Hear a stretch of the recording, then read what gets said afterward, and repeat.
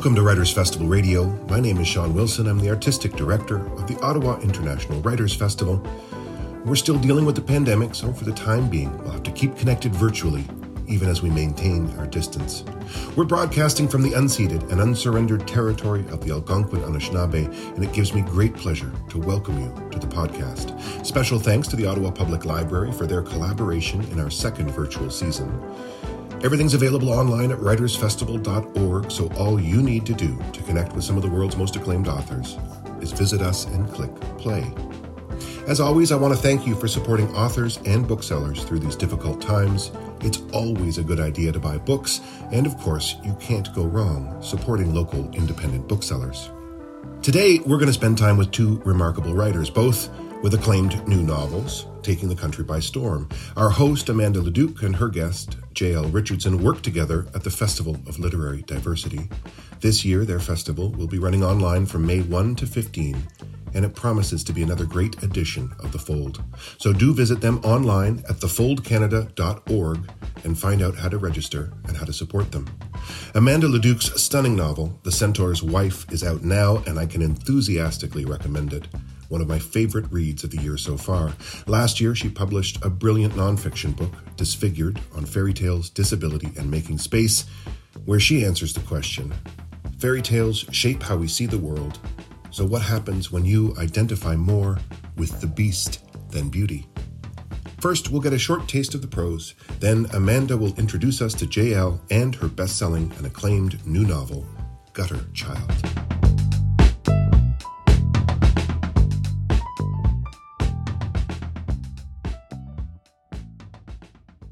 Gutter Child by J.L. Richardson, Chapter 1.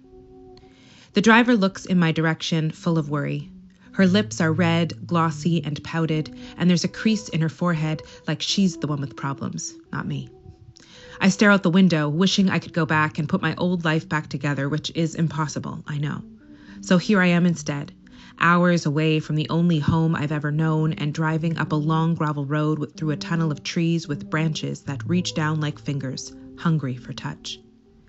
This is Livingstone Academy, Miss Femia says, as we pull up to a grand white house with black shutters and a door that's green like a swamp.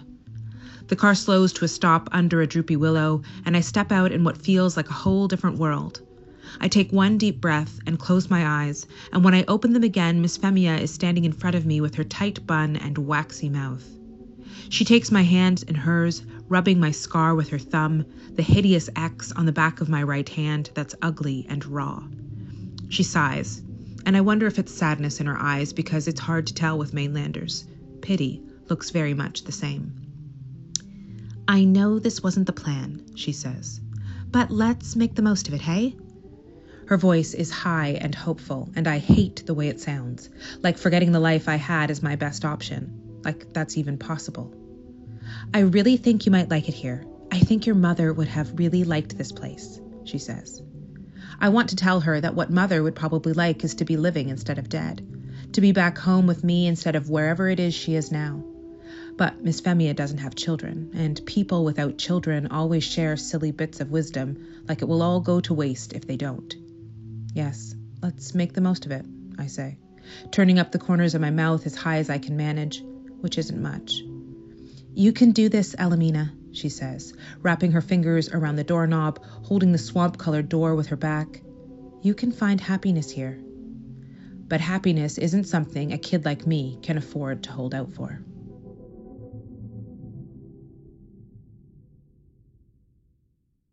Hi, everyone. Thank you so much for joining me today. My name is Amanda Leduc, and I am so pleased and thrilled to welcome the one and only J.L. Richardson to the podcast today.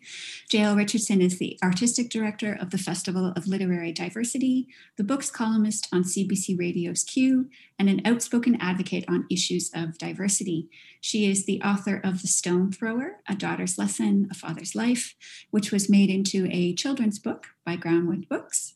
She holds an MFA in creative writing from the University of Guelph and lives in Brampton, Ontario. And she is the author of the newly released book, which we will get to talk about today, Gutter Child.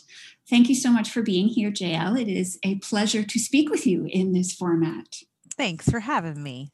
let's jump right into the nitty-gritty. I know most people have probably heard you talk about Gutter Child at some point over the last couple of weeks, so they probably know a little bit about the book, but on the off chance that there are people who are listening who maybe don't know as much about it, I wondered if we could start with you just talking a little bit about the genesis for Gutter Child, which is your first novel.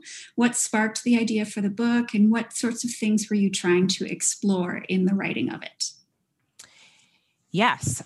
So Gutter Child is my debut novel. And so in that regard, but it's not my first book. It's came after writing The Stone Thrower, which was a memoir about my father's life. And he grew up in the 60s in the segregated projects in Southern Ohio. And while we were working on that book and recording a documentary for it, we had traveled down to Portsmouth, Ohio, and gone to the actual neighborhood where he grew up for the first time. I was in my late 20s, and I remember walking up to this one townhouse. He lived in a townhouse complex, and there was a group of young men about my age sitting out on the porch. And the one man was like, "Hey, Chuck, you know my mom," and was just sort of shouting with him about that. And I was watching them talk and watching this man and thinking, we're the same age, and he's in the same place where my dad grew up. And I've spent my entire life living, a whole different way. And I mean, a whole different country, but also financially, I grew up quite privileged, and so I just thought, how had he done this? And that was sort of my first question. And that's what I was exploring in Stone Thrower, of course. But then I was also posed by the flip question, which is, what had happened to this young man's mother? What had sort of happened in her life that she was still in these kinds of circumstances?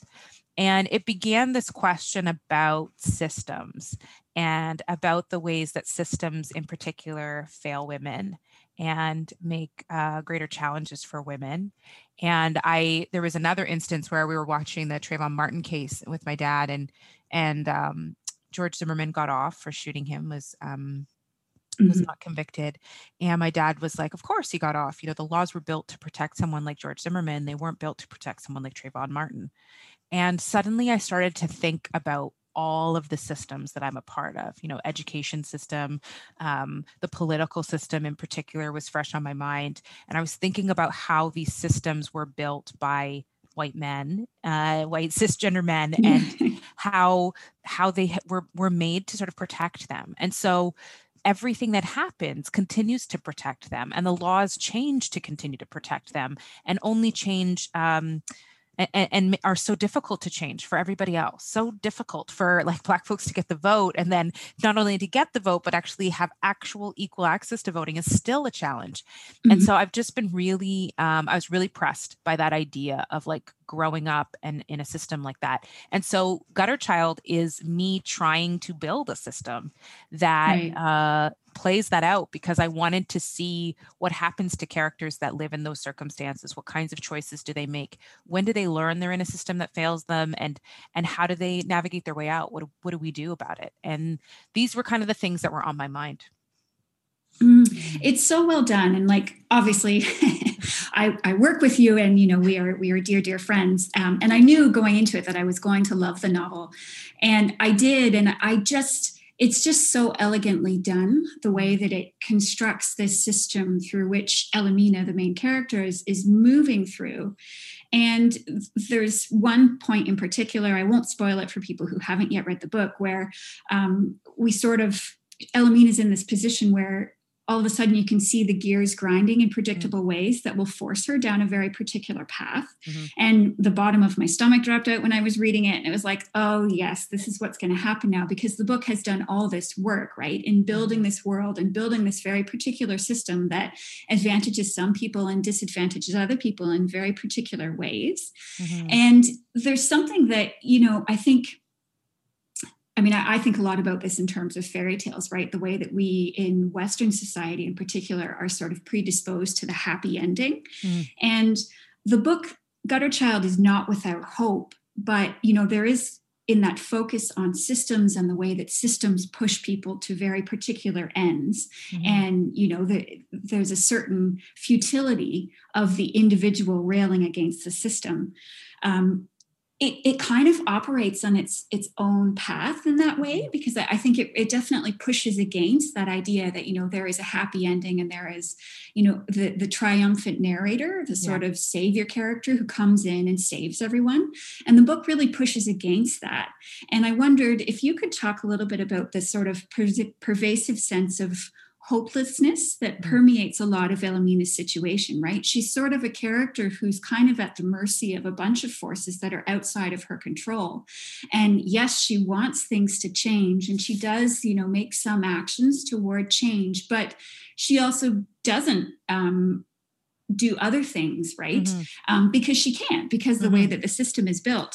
And I'm curious, did you encounter pushback from people when you were writing that narrative and looking at edits and trying to put the book in its final form? Yeah, I mean, the question of hopelessness and hope and hopefulness has been a big thing for me writing it, for my editor weighing in on it, and also to giving it to readers. I mean, I think I always want to say to people, I wish on some days that I was a writer of happier stories, funnier stories, lighter stories. I wish that was my thing.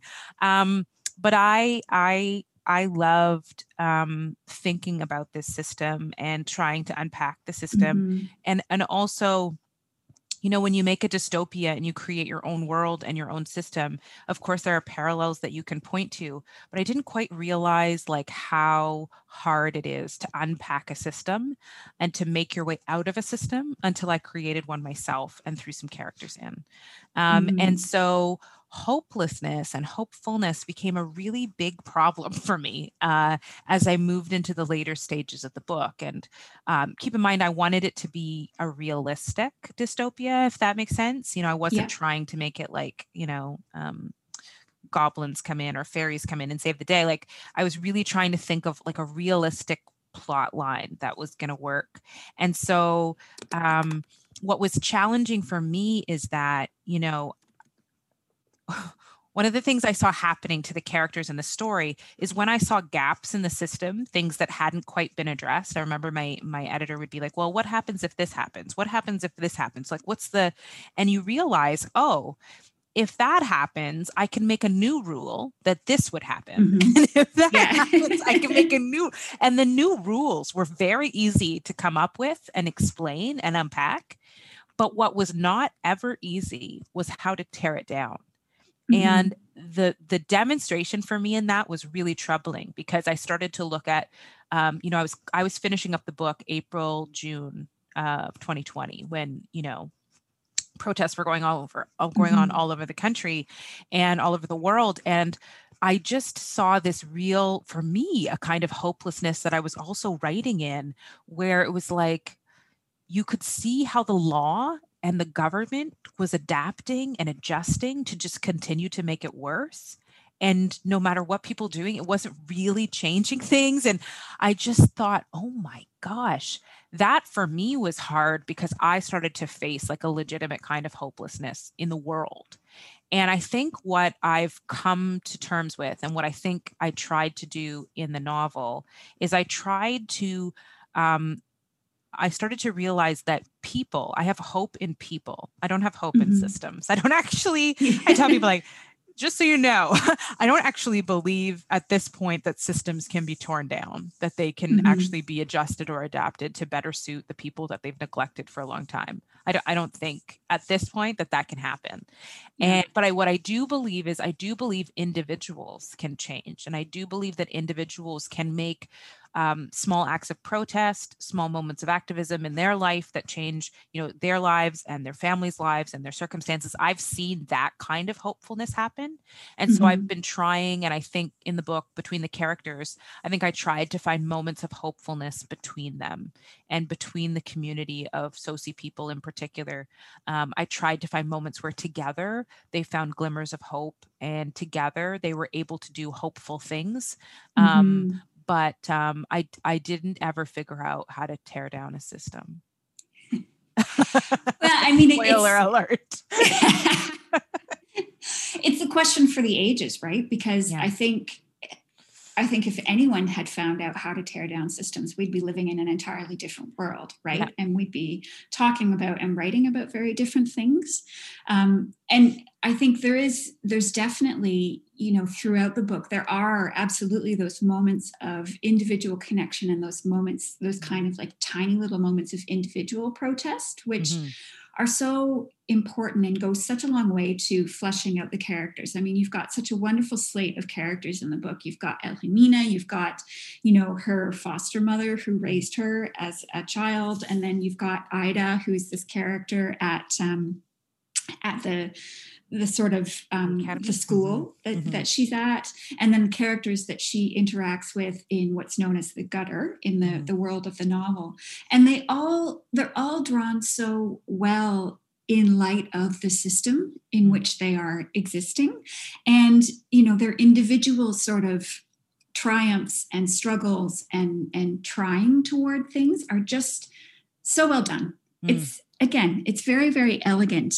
And I think it's very true to the way that people operate now, right? And that sense of time, right, as being a system in and of itself that sort of presses down upon people. And looking at revolution, there are definitely nods to revolution in the novel, right? Especially toward the end when you're sort of getting the sense of people in the gutter kind of coming together and really trying to agitate for change, but also this sense of, these kinds of things do take time. And what happens in the midst of time, right? People continue to live their lives and they continue to do small acts of protest and not. And one of the things that was really interesting for me within that was this idea of how the novel explores layers of privilege and the way that we move within privilege and outside of privilege as a way of self-preservation, right? Elhemina is a character who is both privileged and also not within the different worlds of the novel.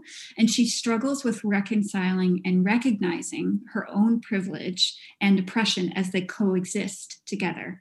How did that feel for you as the author to see readers, once the book was out in the world, reckoning themselves with Elhemina's approach to these things in the book, right? Because I think, from what I could see of some of the responses to the book, there were some people that struggled with this sense of, Elhemina maybe not being as active as they wanted her to be, but then also, not recognizing within that it's, again, a novel about systems, right? It's not about how people necessarily overcome individually the system. It's about how systems take that power of individually overcoming it away.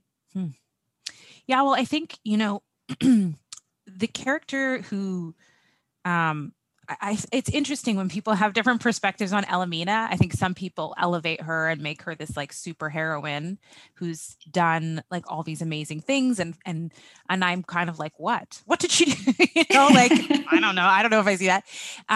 For me, Elhemina was a very simple, sometimes confused character. But I will say one thing is true for me. I think every character in the book at some point, especially I would say the Soci characters, every single one, I think you look at their decisions and you question them at some point, and you also cheer for them at some points. I think with all of the Soci characters, at one moment or another, you're either saying, yes, like, way to go, I love that. And other times you're like, no, don't do that. And that was kind of my goal with them, is to make them that kind of multidimensional character who you're both like really happy with the decisions they're making, and then also like, but why? But also at the same time understanding why, hopefully. Right. And I think that's really important, because I think that Black stories can often be like superhero stories or stories of tragedy. They can kind of be on one end of that very large spectrum. And I don't really like either. I really like my characters messy in the middle, where they're making good decisions, but they're also compromising. Because I think in reality, that's kind of what we do every day. I think, if you're a person of privilege, do you fight for justice every day? Is that the story of your life? No, probably not. And so for large portions of your life or your day, you're making compromises. You're choosing to ignore injustice in order to do something else that may long term be beneficial for you, for others. But, you do those compromises every single day. And I wanted the characters to have those same things. I didn't want people, ideally, I'd like people to be very confused about who to cheer for and who to get behind, because I think that is one of the things, the Soci community in the book is certainly influenced by my experiences, my research, my understanding, my misunderstandings of the Black community. And I think that what makes the Black community is so unique in our celebrations and successes and in our struggles. There's just not another community that is going through and living through what we've lived through in terms of, the diaspora and being spread all over the world with, for some of us, no country of origin or connection to that. Also being labeled and connected based on the color of our skin and not where we're from or what language we speak. There's just this unique kind of fracturing and also unity within the Black community. And that's what I was really trying to explore on a deeper level with the Soci characters and the variety of voices there. So yeah, I mean, it doesn't surprise me that people are confused or aren't sure or can't get behind Elamina in all situations, because I think it's really hard to do that when you're in that kind of system. You make a choice. Ida's a good example at the start of the novel. She's in this school and she's working in the system and she's obeying the rules, but she's also kind of resisting in certain small ways. But is she changing the system? Is she, making a large difference on a grand scale for every person who comes thereafter? No, she's just trying to figure out her own way. And that's, I think, a really important thing for people to understand about any kind of system of oppression. On that note, this brings up another question that I had been thinking about for some time. So there's a point later in the book where we learn that Elamina was actually given a different name at birth, and she was then given another name when she was raised by her adoptive mother. And due to a number of circumstances, she ends up being referred to by her original name in the latter part of the novel. And I've seen some other readers talk about this as Elamina reclaiming her name and sort of, seizing on it as a point of pride, which, I read that and I was like, oh no, did I not read the book the way that I was supposed to? Because she always felt really uncomfortable with that. In that latter part of the book, like she didn't really seem like, she wanted to take on that name. She didn't feel like it felt like it was hers. And then, she'd have to sort of continually remind herself that, oh no, this is who I am now. I am this person. And I wondered, did I read it wrong? If I did, I'm sorry. But if I didn't, and if that was something you were hoping to explore, could you talk a little bit about that? Yeah, naming's a big one. Naming, all of the names and word choices are, especially in a dystopia, I think are very have to be very intentional, because, when you use words or names that are familiar to people, you call a place, California, people have an association with that. But when you call a place Soci, they have no association with that. And so when you're picking it, you want to be, mindful of that. So there's a couple things in terms of naming. Gutter was a very negative word for a reason, and you can see how that plays out in the story, whereas Soci is not. It's a beautiful term and meant to be that way. And Mainlander has a certain kind of power built into it. And those are all important choices. And I think with Elamina, it's funny you said that, because there was a moment where I read that too, and people were like, she reclaims her name of origin. And I was like, shoot, what did I do? And I had to go back to the manuscript, and I was listening to all the references to it. And I was like, I guess I could have been more clear one way or the other. But anyways, for me, it was not a reclaiming. It was not like, oh, this is her name and now she's proud to take it on and she wants to carry it. For me, she was doing it to hide. And she was sort of struggling with, that was her primary goal, to take the name as a way of hiding. And so it's really interesting when people read that, because I think if I had known people would read that, I think I probably would have made that more clear. Like I would have put a line in there that said, she does not care about this name. Just like a really clear, just one liner so that like you could always go back to that and know for sure, because I think I'm uncomfortable with giving people more credit than they're demonstrating in the story. And I don't think, I think Elamina, I love her. She's a great character, obviously. But I don't think she's the type to be at that point in her journey to be like, this is me and this is who I am. And I want to embrace my roots. It's really interesting. Actually, I was having a conversation about name changes. And I think with women, especially when you, in our culture in Ontario in particular, when you get married, you're supposed to take your partner's name. That was like the old school way that many of us still stick to, and just have long discussions about what it's like to change your name and when people do that and what the sort of the consequences and ramifications are. And I think it's really interesting because it's one of the challenges of being renamed or being named in a colonized country or colonized space, is that you have to reconcile with who named you and why, who changed your name and why, and also who you were with that name that you've used most of your life. Because it's not as easy as just being like, I'm going to be true to my ancestors and go by my original name. You then have to go through the effort of changing and then occupying a new name. And that's an effort. So for me, Elamina is Elamina. And the point in which her name changes is just a tactic. And that's sort of how I saw it. But I appreciate that people have seen her as a brave character that's doing that. But that's not what I had seen when I wrote it. I think it's always such an interesting, magical part of the writing process, right? Is you spend all this time with a book and you have this very intimate relationship to it. And then you put it out into the world and suddenly readers have this very intimate relationship to it. And they take different things from it that maybe you did intend or maybe didn't intend. And it's always interesting to me to see what resonates and what doesn't and what people pick up from it. And so this is one of the things that surprised you, perhaps, in having the book out in the world and having reader responses to it. But what was something that surprised you in the writing of it? Well, I did not realize, how do I say this without, it's fine. I might spoil it for somebody, but you'll be fine.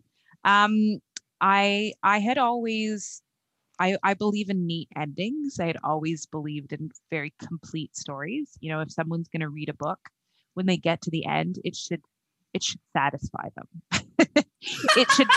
it should fill them. They should be okay moving on to the next book. You and I have different opinions. I know. And I know some of my friends are like, no, I don't have to do that for people. And I'm like, oh. So I had always had an epilogue actually at the end of the book. And I think writing this and ending this book in 2020 really changed the way the book ended. I felt like I was not A, ready, or B, obligated to give a complete wrapped up ending. And so I think the ending is still satisfying, I hope. But it just wasn't the ending. It just wasn't the ending I had planned. It wasn't the ending I don't know if it's the ending I would want as a reader. I think I would. I think I'd be okay with it. I think what would happen for me is I would be angry, but then I would need to think about it. And in the thinking about it, I would come up with really interesting things about why I was angry. And I would have to think about, what in my life made me want that kind of ending. So I think it's an ending that would have made me think angrily, perhaps, but still think. And that's ultimately a really satisfying way for me to end a book, I realized, is to allow people to think and reflect and to reconstruct. You mentioned that fairy tale ending, the ways that we're always sort of inclined to have these wrapped up, neat in a bow, they live happily ever after kind of stories. And I think I learned in writing this book that some stories just shouldn't do that, that it's actually perhaps harmful on a larger scale to do that. Well, I think, I'm sorry, go ahead. No, I was just going to say, I think we were in a very incomplete stage of life when the book was being done, and there was a lot of similarities. And I think I think where it ends is exactly where it's supposed to end. And I'm really happy with that, but I would not have thought that at the beginning. I love that. I think you're right, because there is that sense, because the world can be so terrible and so hard to comprehend sometimes, especially in terms of what people do to one another. There's this real desire to simplify it, especially in narrative, to, give ourselves some solace in the form of stories where things do work out in some way, shape, or form, where things do make sense, where they tie up neatly with a bow. And I think the other approach to that is to write stories that don't have either happy endings or any sort of, defined endings at all, because they engage with that difficulty in a different way, which I think is also, can be really important for learning. And also just, for this sense of stories as things that continue, right? I was also, I don't feel, the question I had sought to explore in the book was what happens, like essentially, like how do systems work and how do we approach systems that are failing us? And I don't think I got to an answer at the end. So I think the ending is satisfying because I'm not satisfied. So, it doesn't give people something that they can say the moral of the story is X, because the story is still playing itself out for me. Is it playing itself out for you in ways that we might, as readers, perhaps return to one day? I think so. And what's funny is working on a sequel, I still have to think about the ending. I still have to think about, I ultimately believe there is only one more book coming. And so this book, I feel even more pressed to be like, well, what do I do? Because I think in some ways I kind of knew when I finished Gutter Child that I would follow it up with something else. Yeah. That's great. Because it makes me think, so the writer Sheila Heti has talked before about how the process of writing a book or working on a particular project is essentially the changes that you as a person go through in order to become the person that you need to be to write that particular story, right? And you've talked before about how it took a comparatively long time for you to write the story of Gutter Child. And then now you're working on this sequel as well. And I'm curious as to, what are some of the things that changed about you in the course of writing Gutter Child? And then looking at the new book from that vantage point, do you think there are changes that are happening even now as you're writing the second book? So I wrote Gutter Child in 8 years, and there were 2 moments that I can think of 3, but I'll talk about 2 that happened very distinctly. One was kind of a crisis of faith, where I was kind of, I had been part of a church community and a faith community for a long time, and I started to see signs of, racism and other things going on in the church. And I tried to confront them and it didn't go well. And so it was really quite traumatic for me on a number of levels, both like confronting it, but also not being heard and then leaving and feeling kind of alone in that. And so that was like a big thing. And it shaped other things like in my life, but it kind of was central. And so there was a storyline in the book that actually emerged in that process, because I thought one of the things was missing was how in the Black community in particular, faith has played a particular kind of role in making us or encouraging us to be passive, encouraging us to take a passive approach to activism. So, pray about it or, hope for it, but don't march for it. Don't get angry. Don't speak loudly, sort of be quiet in your desire for change. And that was the big thing. So I actually added a whole storyline on, the healers and different things that were happening in the book, because I wanted to push at this notion that we should just, we can passively help people. We can give them, a pamphlet or a brochure or this instead of actually marching with them and doing work with them. And so that was a thing. And then I think last year's, the BLM, Black Lives Matter sort of peaking. I don't think it was new in 2020, but I think it reached a particular kind of peak, really changed me. And so much so that I was like getting angry in the last stages of the book, because I was like, I don't know how to finish this book when so much of my worldview is actively changing in this moment. And so that was when the epilogue came out, because I just thought, screw it. This is what happens to people. And the whole last chapter really changed. The premise around arriving at the last chapter really changed in light of what I was seeing going on around me. I won't say much, but there's a picture that becomes important in the book. And it was really influenced by what I saw happening also with the Syrian refugee crisis and the boy on the beach. And this idea that we will pay attention, but only for a moment or only for one group or one person. That was really sort of playing itself out in my life. And so, yeah, those things changed me and were changing me and kept changing the book, which is why I was like, I need to submit this book now, because I can't hold any more change in these pages. And I think in writing the sequel, what's been really tricky, or I think I'm kind of rushing because I'm like, I don't want to change too much. I don't want to change too much to make this more complicated, to be honest. I just want the change that's in me now to hit the book and not have anything new evolve. And so I think there's now a bit of a rush, not a rush, but like there's this sense the longer you take, the more changes you're going to have to make, because you're going to be a different person 4 years from now, 6 years from now, 8 years from now, but 2 years from now, you might be okay. So we're coming close to the end now, and I just had one more question for you, really. One of the things, I mean, there's so many things that are powerful about Gutter Child. And again, listeners, if you haven't picked up a copy of this book, you need to get it now. You need to imbibe it in whatever way you get your books. So much of the power in Gutter Child about resistance and around the small ways that we make resistance lies in the power of community and the community that Elamina finds both, when she's a child and then when she's at the school and then when she's in the gutter as well. And you make reference throughout the book to the poetry of Langston Hughes. And I know you've talked about Toni Morrison in other interviews that you've done about the book and the influence that those writers have had on you.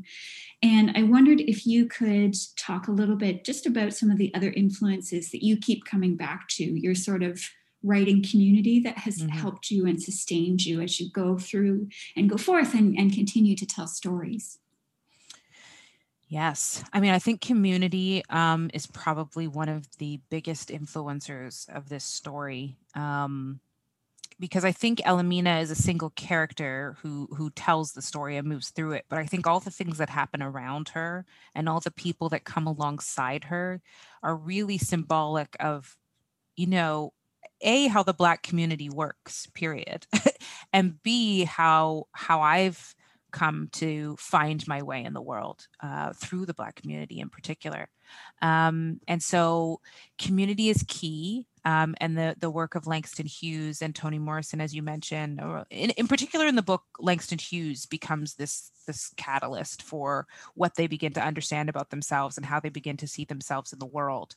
For me, I realized in writing this that I actually didn't have a lot of Black women in my life as a young woman, and that a lot of the questions and the confusions that I had are really likely traced to that.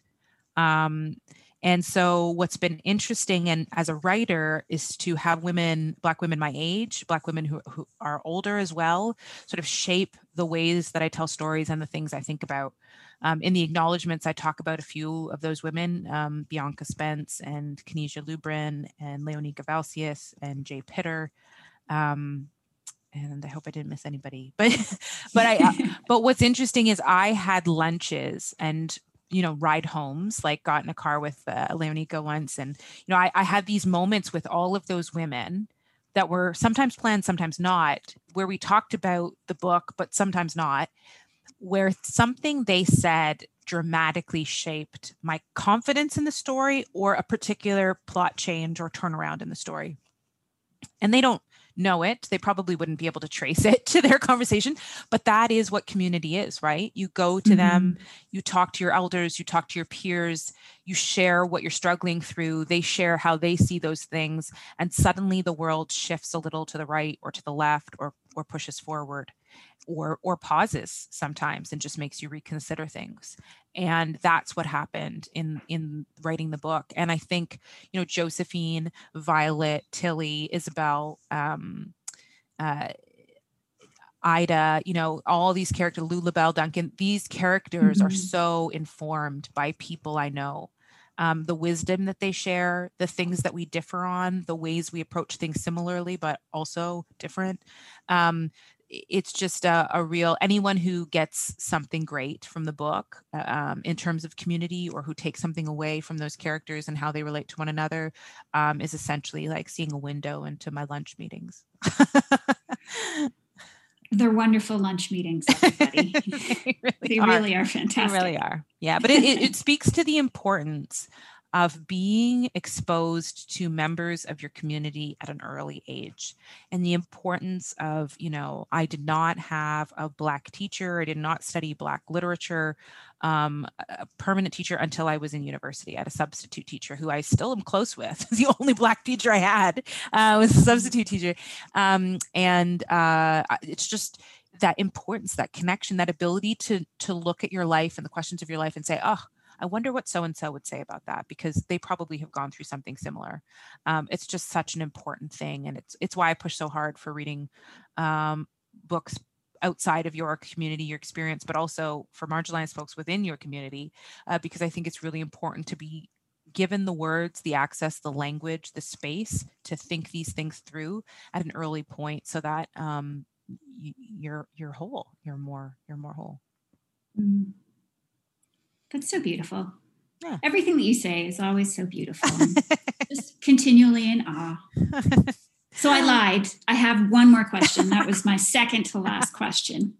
And this is one that you've probably gotten before. And we talked a little bit about it when you were talking about the book that may or may not be the sequel to Gutter Child. But what is next for you now that you have this novel out? And I mean, obviously you're still working at the Fold, but you've got other projects and other things that you're thinking about. And I wondered if you could give everyone just a little taste of other things that are maybe coming down the pipeline. Fold is my baby. It's my child. And so that's happening always. It's always on my mind. And then what are the dates of the newest festival? Oh, the newest festival, Amanda, you might like to know, are yes, I would love to hear it. May 1st to the 15th. And we have this amazing virtual space. It's going to be so fun. So I'm excited for registration to open for that March 25th. And then, the sequel. And those are really the only two things I can confidently speak to on my horizon. I have a podcast I'm supposed to be doing, but oh, that's exciting. I'm really far more obsessed with the book. I've actually yesterday was like wanting to put a post-it message in my book and to say, hey, characters, I can't talk to you right now, but like, don't go anywhere. When you tell someone like you've got to go down the street, but you want them to be exactly where you leave them when you get back. That's how I felt yesterday. I was like, I'm going to be really busy this week, but I don't want you to go anywhere. I'm going to come back. I promise. So I'm really enjoying working on the sequel. Actually, it's been really great. That's amazing. And I'm sure that readers everywhere are thrilling to hear those words right now. I know I am. I know I can't wait to get my hands on the sequel. I can only imagine how everyone else feels. Well, it's funny. I try not to think about other people, because as I'm writing it, sometimes I'm like, I don't think people will be very happy about this, but who cares? So I'm really very much learning to write from the voice that comes inside me and not for the voices that live outside. And that's, probably a takeaway I'll take from this next book. Yeah, I think it's a good takeaway for all writers, really. It's writing for that voice on the inside. So thank you for that jewel of wisdom in and amongst the many jewels of wisdom that you have given the podcast today. I just want to say again, JL, thank you so much for coming in to speak for the Ottawa Writers Festival podcast. Thank you so much for writing such a wonderful book. I know I speak for so many readers out there that it really is such a pivotal, important read. And if you haven't had a chance to pick it up yet, I really recommend that you do. Thank you again, JL, for being here. It's been such a pleasure to talk to you in this format outside of our usual, work meetings and get-togethers. Well, it's very lucky for me. I really appreciate it. I respect your work immensely, Amanda, not just with Fold, but I think Centaur's Wife is just, I said it before, I think is a really brave book. And so I'm really excited that you're also talking and getting a chance to share your story with other people too. Oh, well, that's so lovely of you. And this is why you need to buy her book, people, because she is one of the loveliest people that you will ever come across in Canadian literature. That was Amanda Leduc, author of The Centaur's Wife, in conversation with her friend and colleague, J.L. Richardson, about her new bestseller, Gutter Child.